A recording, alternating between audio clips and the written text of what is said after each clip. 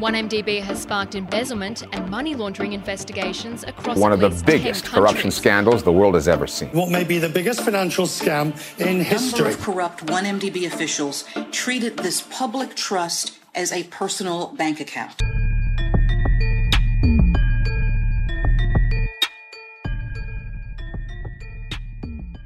Follow us as we bring you into the courtroom where the biggest financial scandal in Malaysian history is being heard.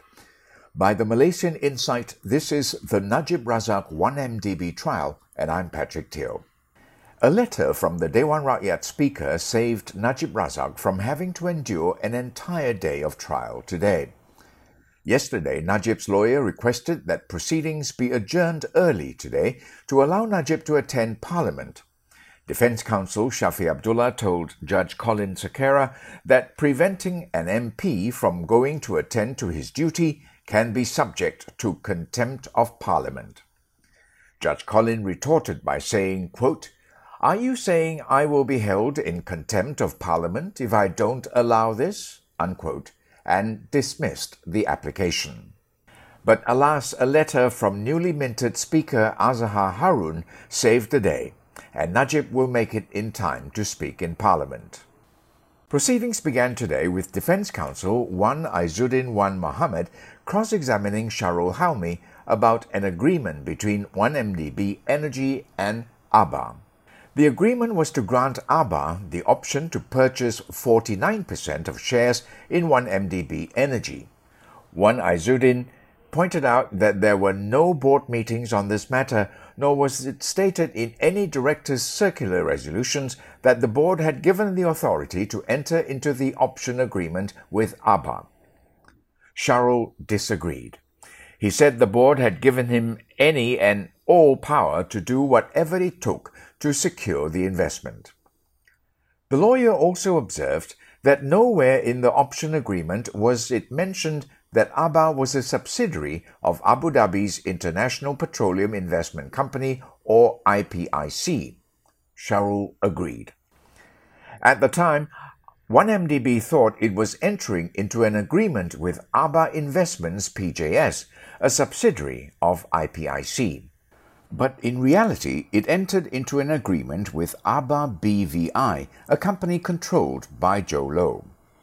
ABA BVI was an offshore company incorporated in the British Virgin Islands and a recipient of $1.6 billion of 1MDB's money.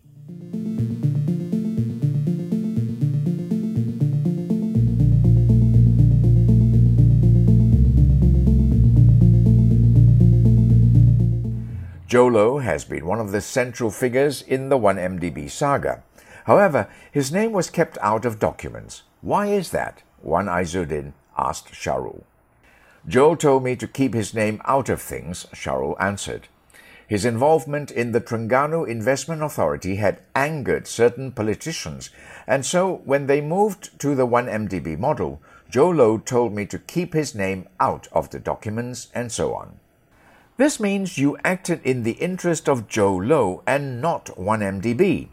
Your fiduciary duty was for the company and not Joe Low, the lawyer stated. I felt he was acting in the interest of Najib and the company, Shahrul said.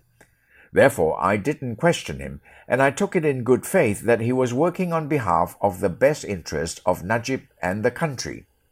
The lawyer then once again accused Shahrul of being complicit in defrauding 1MDB and played ball with Joe because he was promised remuneration. Shahrul disagreed.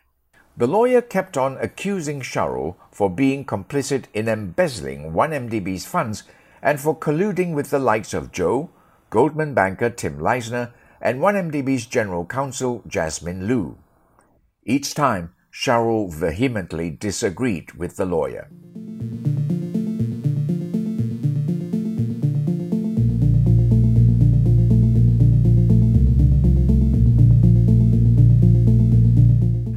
Before proceedings ended for the day, Wan Izzuddin asked Shahrul about his 18 months bonus when he was CEO of 1MDB in 2012.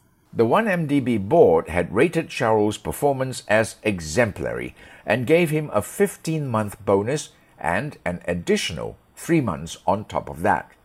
Sharul told the court that his salary at the time was 90,000 ringgit per month, and he received a salary increment of 10%, which bumped his salary up to 99,000 ringgit. Judge Colin intervened here and asked Wan Izzuddin what was the relevance of his line of questioning. The lawyer said that the bonus, totaling up to 1.62 million ringgit, showed that the board still gave him a bonus despite Sharul's mistakes. I put it to you that despite all your negligence and oversight, you were still commissioned your bonus and a pay increase. There were omissions, negligence and shortcomings in your tenure as the CEO, the lawyer said. I disagree, Sharul replied.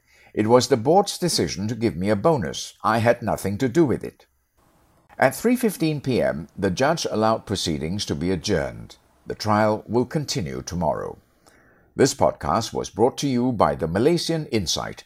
It is produced, written and mixed by Revati Supramaniam with additional reporting by Beat Hong. I'm Patrick Teo.